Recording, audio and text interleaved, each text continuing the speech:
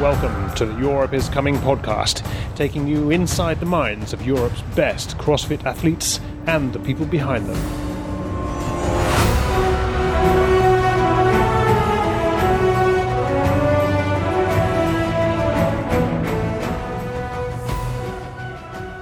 Good evening, John Singleton. Hello, how are you? I'm very well, thank you. In some. Happy Valentine's Day. Yeah. I should go home quickly. Have you forgotten it? No, we're having takeout sushi tonight.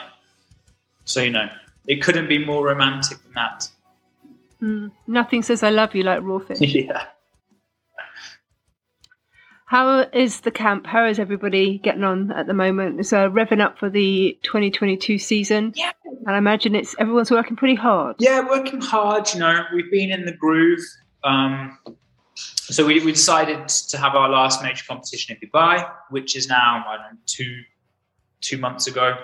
So we've kind of been in a bit of a training groove since everyone got back in January. We are kind of excited to get the season going. The Open does mark the start of 2022 season. And for some athletes, we kind of enter into this phase where there's the athletes looking to get to quarterfinals, athletes looking to get to semi-finals, and athletes looking to move on to the games, athletes looking to do well at the games. So we enter into that kind of different focuses as we go around. So it's the time when everyone's working on their weaknesses and building up their numbers. Yes, exactly. So we've probably come out a little bit of that phase now for certain athletes. So especially the athletes who are looking to qualify for semi-finals, they need to peak and perform at the quarters. And so really that kind of weakness work should have been done, should be ready to go, because during the Open, it can't, even people say, I'm not going to worry about the Open. It's very hard not for it to have any effect. So for athletes looking to get into the semi-final stage and kind of peak at quarters, then they're really getting into that last training phase now before the real competition. How long would a training phase typically take? How many weeks is it? So it depends a little on what the idea is. For the athletes who are looking to do well at semi-finals, like 3-4 months of preparation might go into that competition with the stages along the way. And then the semi-finals to games is kind of dictated by the length in time between those two. So, some athletes may just take a complete off season and go all the way through thinking to go kind of peak at semis to get to games. There's very few athletes who aren't nervous about semis. Semis is tough. You don't know the workouts, you don't know how things are going to be. So, you do need to arrive to semis in shape before you can start thinking about the games. You were saying as well that people are constantly saying these days, "Oh well, I'm not bothered about winning the Open or getting it doesn't matter to me as long as I get through." But there's still that element of, "Am I good enough?" Isn't there? 100%. It takes a very confident athlete to not see. Say you're a top. I don't know. Say you made it to the games last year, so you're one of the best 40 in the world, and you look at the Open leaderboard and you place 200th on a workout. It does have that little effect for the majority of athletes. And, for a lot, I think for the more experienced athletes, they don't care as much. They're quite happy to take that hit and not worry about it. And that kind of shows the experience. I think now that the Open plays less significance in the fact of, it has qualified you for the games previously. So then it was a huge, you had to perform well in the Open because you could earn a spot to the games, and that was pretty huge. Whereas now it gets you to the quarterfinals, so it's only you need to be in top 10%, which easy is the wrong word, but for a competitive level athlete, they they should be comfortable about getting into quarters. Well, it all starts on the 24th of February. I'm going to miss terribly the Dave Castro long pauses before the workouts, but we could have a go ourselves at having a guess at what we're going to be asked to do. We're definitely not rowing. Yeah, I think the no machines is the big factor, actually. Having no machines in the open, it takes away a lot of. It's kind of easier to program around the machines because it's very easy to get the stimulus from that. So that's a huge change, I think, not having a machine. We've got dumbbells, a barbell, plates, a box, a pull-up bar, a jump rope, and very sadly, wall space. We all know what's going to happen with the wall space, I guess, unless you can come up with another thing. Is that not going to be handstand walks again? Or handstand push-ups. You've got to think it's going to be something inverted. So handstand push-ups, wall walks would be kind of a sensible guess for that. There's so many different ways you could come up with so many mean workouts with that list of equipment. And this open, it's 3 weeks long, and so there's so many combinations you could do. You keep everything light and aerobic. You could actually just have everything heavy. It's a more limited set of equipment, but even still, the possibilities are. Huge. I mean, there's so much you could do in so many different time domains with all of that. What would you like to see? Honestly, over the years, this will be my 12th open, and I kind of gave up trying to form the algorithm of what may come up or do this. It's just we really try to approach it as openly as possible and use it as a bit of you want to be ready at that stage of competition if that's where you want to go through and get through. Me personally, if they can avoid any form of squatting, that's always the dream. So, the athletes that we're working with, they should be fairly comfortable with everything that comes up at that stage. You're not a squatter? I've never been a squatting fan, I'll pull from the floor for days, but my squatting mechanics are they're my constant struggle. So that's what I always ever since I started CrossFit, it's been the same way. And I still work on it. I still enjoy workouts with squatting and different things, but it's definitely not my favorite movement now. Which is ironic because it's probably the most important and relevant movement in CrossFit. It's certainly up there, isn't it? Top 3. Well, yeah. I mean, I think actually to put it, I think it's probably hands down the most important movement to be good at is squatting in CrossFit. So if you're not great at squatting, it's a tough start. And here's another reason why you're the coach and not the athlete. Yeah. So, I mean, last time I spoke to you, we were talking about Dave Castro being fired. And now, since then, how has communication been with the guys at HQ? So, I think this is a really interesting point that actually after Castro was fired, they had Wodapalooza. Justin Berg came out with The Hopper, very informative, did a podcast, very informative. What was The Hopper? It's like the CrossFit newsletter, basically. And they kind of inferred that they were going to keep all the information within that centrally rather than giving out to external places like Morning Chalker. But then since then, there's been huge news. I mean, one of the big things outside of CrossFit was Matt O'Keefe leaving Live and Loud to go and work solely for Hard Work Pays Off. And I think that has a lot of significance in the event space.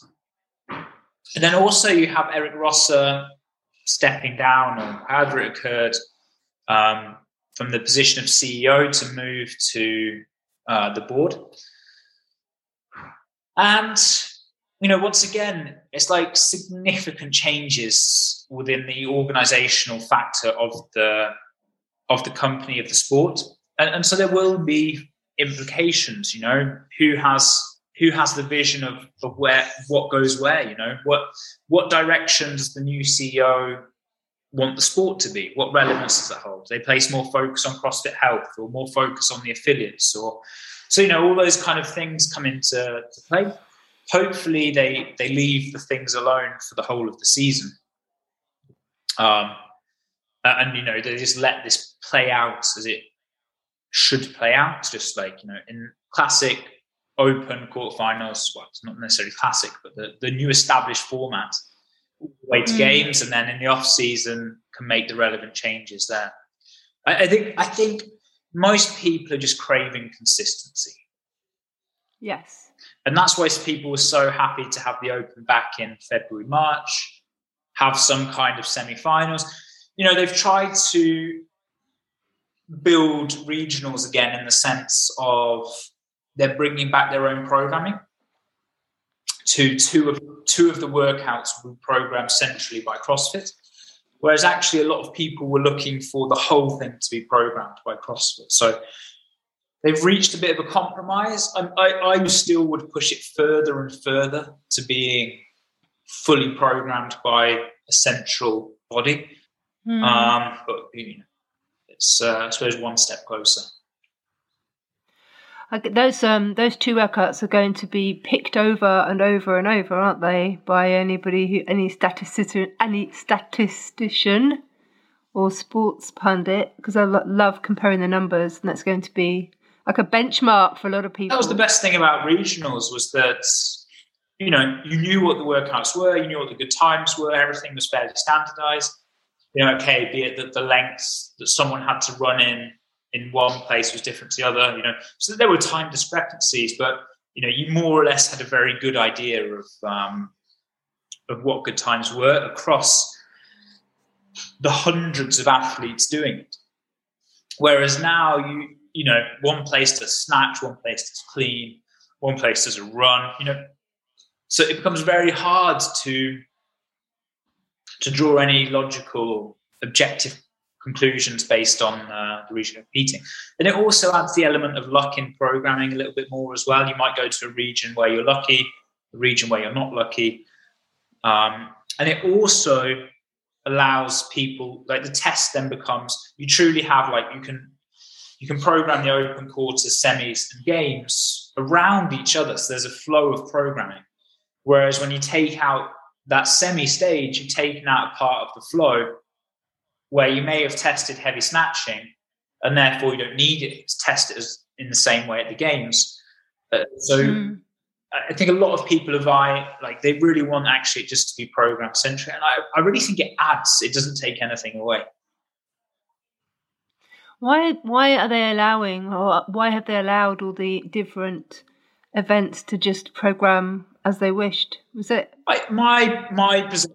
A hands-off approach. It's like an event organizer wants some kind of wants to display a little of what they this is a complete guess, and I think that the guess is that the event organizers would like some kind of freedom in how they program, so they could showcase their venue or showcase whatever it may be.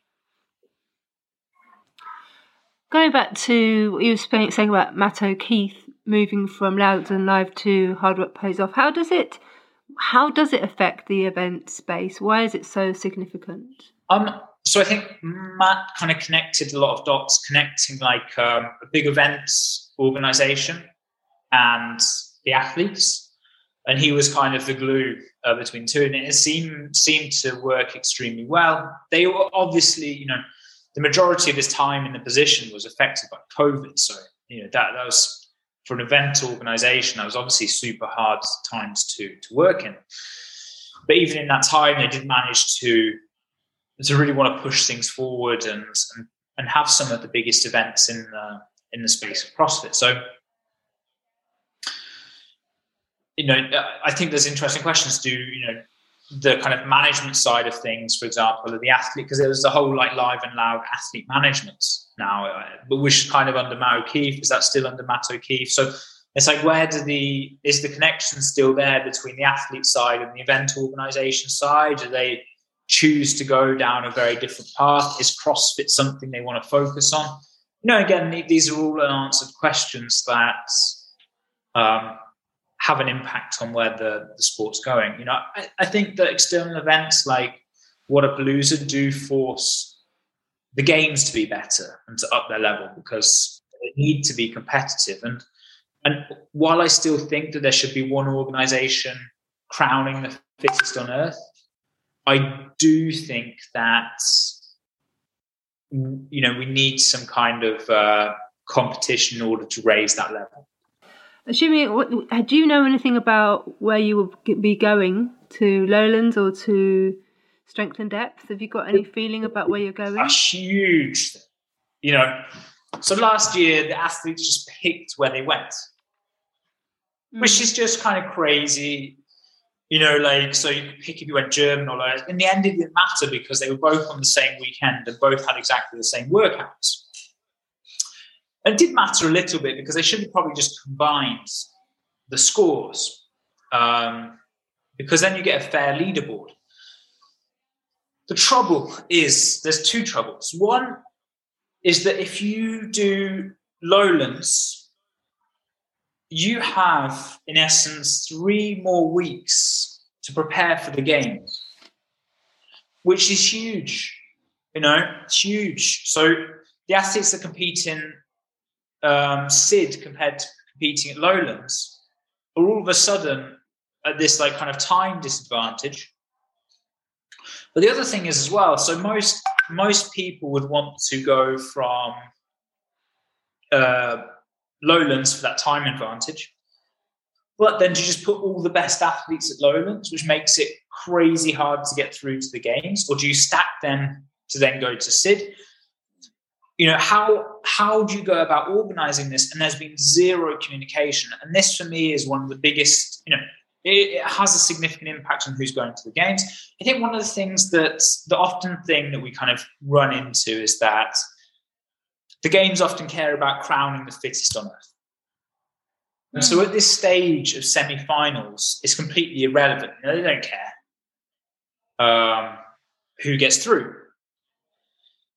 And so, and this is a bit of a contention, because going to the games for a large majority of the athletes is a game changer in their whole career. And I think that the relevance should be then put onto those competitions in order to make that fair. And one of the things is, how are people going to choose between the two competitions? And right now we have no clue. I mean, can an athlete just choose, I want to go to Lowlands or I want to go to Strength and Depth? And then how do you then evaluate objectively what makes a fair competition between all of those athletes? And so all these things, one idea, for example, is saying you just have athlete one. So whoever qualifies first, second, third, fourth, you put odd in one, even in the other. And in essence, that's completely random, because you're not going to be able to know scores and therefore predict if you're going to be first or second. You won't be able to have that level of, you couldn't kind of sandbag in order to make yourself second, because then you might make yourself third. So I think that you can't play that game. Yeah, you can't play that game. So I think that would maybe be the fairest way of doing it, just dividing odd even. But yeah. So that's a big point that needs to be resolved. What's the other one? You said so the time difference between the two. Yeah. So the and then and also if you don't get through you don't qualify at Lowlands, you've also then got longer to prepare for the last chance qualifier as well, haven't you? Yeah, this is another good point. Yeah, the turnaround from Lowlands to the last chance is a lot longer than from SID to the last chance. And these are factors. If you take an athlete with the same physical level, obviously giving them 3 weeks more prep for specific competition, especially comparing from semis to games. At games you might be riding bikes, swimming, whereas at semis the chances of doing that are a lot lower. I think all this comes down to communication. Communicate. is really just what we would like. Because, I think that information should just be distributed through the central channel. So they use the hopper. Each week, just send an update, like even if nothing's happened, we'll just go like, okay, nothing happened this week, whatever it may be, just to, so everyone's kind of on that same page who's involved in the sport, and the access isn't channeled through this, like, who you know or what you know way. Is the athlete council, what do they call it? The athlete committee. Yeah. Do they have any impact on getting things changed within the people that are actually supposedly communicating? Interesting. They said they changed some things at Wodapalooza in helping the organisation decide on different things.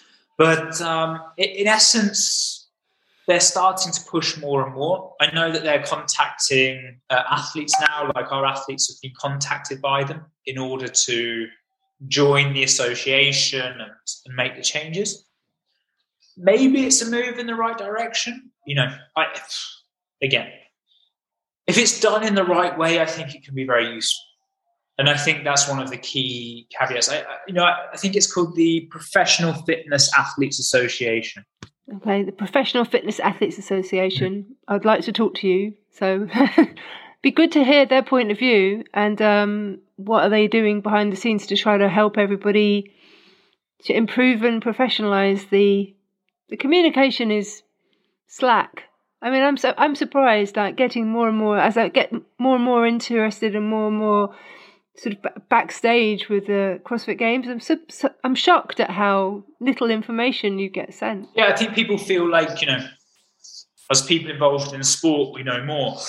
But we know very little as well. Some kind of I don't know. It'd be interesting to see, like you say, if the changes that they want to make, how they structure the organisation so it becomes fair. Like, one thing that kind of bugs me is, again, having objective criteria of how you select the athletes that are involved. And, do you pick the athlete with most followers? Or do you have some kind of criteria like, if you've qualified for the games in the last 2 years, you'll be part of the committee? Oh, I see, yeah. So how do you put the criteria for who's an athlete? Does everyone who sign up become an athlete to the Open? Does everyone who qualifies for quarterfinals become an athlete, semi-finals? But, whatever they decide to do, I think that the criteria for being defined as an athlete within the organisation should be objective, because then it makes it fair and transparent to everyone involved, and be like, okay, this is like, once I qualify for the games, I enter into being recognised as an athlete. It shouldn't just be that you're a well-known athlete because you have a lot of followers and therefore you enter into, So I think those kind of things are important to be defined. See if we can get the answers. So how are your guys getting on? How is Christoph? How is Gabby? How is Jack? So this period is probably the most relevant for Christoph. Christoph's never made it through this stage, or through kind of the quarterfinal stage. He's never qualified for the regionals or semi-finals, and therefore this next period is very important for him. It'll be like a big achievement getting to the semis. And we've put a lot of work in. He had one workout last year at quarters that cost him. It was the strict handstand push-ups. We've put it wasn't strict. It was kind of a combination of the kipping. But anyway, it was a handstand push-up workout. A Horvat, not able to do handstand push-ups. Yeah, genetics may come into play in that equation. But he's improved, has he? Yeah. So for Christoph, this is a very important period, and wanting to do the best at quarterfinals. For both Jack and Gabby, the idea is to, make it back to the games, and so we've maybe been focusing on things that we wouldn't necessarily just worry about at the quarterfinals, and making sure that they will be in shape for whichever quarterfinal they have. I see on all of their Instagrams a lot of running. Yes, exactly, which is maybe more games relevant. So we make some chances that hopefully they can qualify back to the games, and if they get back to the games, they'll be in the shape that they want to be in now. So yes, there's a lot of running involved. And quite a lot of swimming. Yes, again, running, swimming, two factors that we were always okay at, but we were never great at. And so we're making a bit of a switch to become great swimmers, great runners. I mean, you can't hurry the swimming training either, can you? That is quite a slow. Yeah, I mean, builder. honestly, you can't. To make the improvements we want to improve, you can't hurry either of them. So with both the running and the swimming, we've introduced it a lot earlier than we ever have done to make those changes. And how is Solveig doing? Is she getting ready? She's getting ready. She feel good? Solveig's in a bit of a different category because she's a full-time student. She's studying chiropractic in the UK. It's a degree that I also went through as an osteopath, and it's very demanding. So it becomes very hard. It's like kind of like speaking with Julie, for example, who will be in next week. You want to be the best competitor when you're in the gym, then you also want to be the best doctor you can be. And it's just very hard to manage that. Waterpalooza was very inspiring for both of them, though, I think. I mean, I was speaking to Julie in the interview that's coming up soon. She told me that she felt really quite inspired by the results that they'd got, and really was feeling pretty good about going into this season and quite excited about it. So, I think both of them are hungry. They both have the potential. So they kind of fit in the category of both athletes who are extremely talented and have the potential, but then they also have a life. And it does play a factor. It's a factor that needs to be recognised that. Again, you take two athletes with the same amount of talents, you make one of them work full time and one of them just train full time. It doesn't need much further conclusion to realize who's going to be able to progress to the next level. And I also think it's important to realize, acknowledge that despite working full time, they're making huge improvements in the level. Would they make more improvements not working? I would say yes. It must be very frustrating, but also, I mean, as long as they are understanding that situation. But it must be hard when you're dreaming and you're suddenly getting all the fire in you, and then you have to remember, oh yeah, I've got an essay to have got. Like Lucas, I think is a perfect example of that. Lucas is an athlete who's super talented throughout his career, but refused to ever fully go all in. And would he have got further going all in? I would guess yes. Possibly breaking top 10, possibly breaking top 5. He had that potential. He was young, strong, very, very good athlete. But he was always stressed about school, stressed about work. And compare that to an athlete who doesn't have those stresses, it's just a big advantage. So when Jack and Gabby aren't training at the moment, they're just napping. What are they doing? They're resting? Yeah, well, in essence, so Jacqueline still has work, but I've been working to reduce her work. That was one of the changes we wanted to make because it's stressful, coming home after training. The workload was maybe not, it's not as high as a full-time job, but it was still maybe 20 hours a week or 15, 2 hours a day, which doesn't seem a lot, but when you're all in training, it then becomes a lot. Like 2 hours of dedicated work a day is can be tough mentally, can be tough on those things. So we've worked a little to try and reduce that workload and give her more chance to recover and rest. Well, I'm looking forward to seeing what goes on from the 24th onwards. I shall cross my fingers for no squats. Yeah. Let's leave those alone. Let's not embarrass myself. And no handstand push-ups for Christoph. Yeah. Well, I think we're going handstand push-ups in the open, so we can avoid them in quarters. Would be. That would be a better place. Yeah, wouldn't it? that would be the good way around.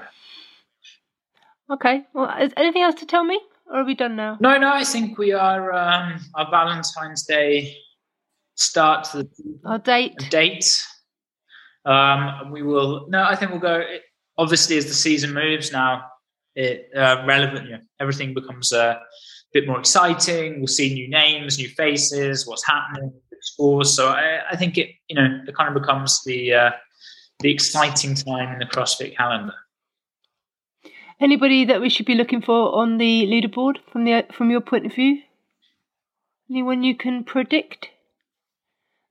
Put him in a spot. Yeah, I think that it would be interesting to see. I don't think we don't worry too much about the Open for no. So I think the Open can be a great opportunity for some athletes to come out and make a bit of a name. Courses as well. Then I think the real, really, this is the thing. Why getting to the games is so relevant, because that games ticket, it puts you in the limelight of to talk about, say what's happening. And so I think it's it's interesting, the Open, of what's doable. Just here win, just doing it one and done. Just for the hell of it, yeah. Rolling out. Tied to a sled. Yeah, rolling out of bed and just winning an Open. Is it just so easy for her, or is someone else going to move in? Typically, people who've won the Open have not necessarily done super well at the end of the season. So. Okay. Well, thanks very much, John. Looking forward to chat. I guess we'll try to catch up maybe mid-Open and see how we're getting on. Yeah, that'll be good. We could even do Open recaps. Maybe that'd be fun. Yeah, or even maybe we could talk about, when we know the first workout, we could do a quick strategy chat. Yeah, exactly. We're going to be putting stuff up as well. So. Oh, there'll be loads on YouTube, won't there? Yeah, there'll be all on YouTube. I think the recap could be interesting, just kind of like a leaderboard reflection and how things went down. Thanks, John. Best of luck to everybody in the Open. If you have the time, please leave us a 5-star review, share and subscribe to the podcast. It all helps a lot for us to spread the word. Until next time, thanks for listening, and bye-bye. Don't miss the next episode. Subscribe now wherever you get your podcasts. Europe is Coming is a programme production and hosted by Vicky McLeod.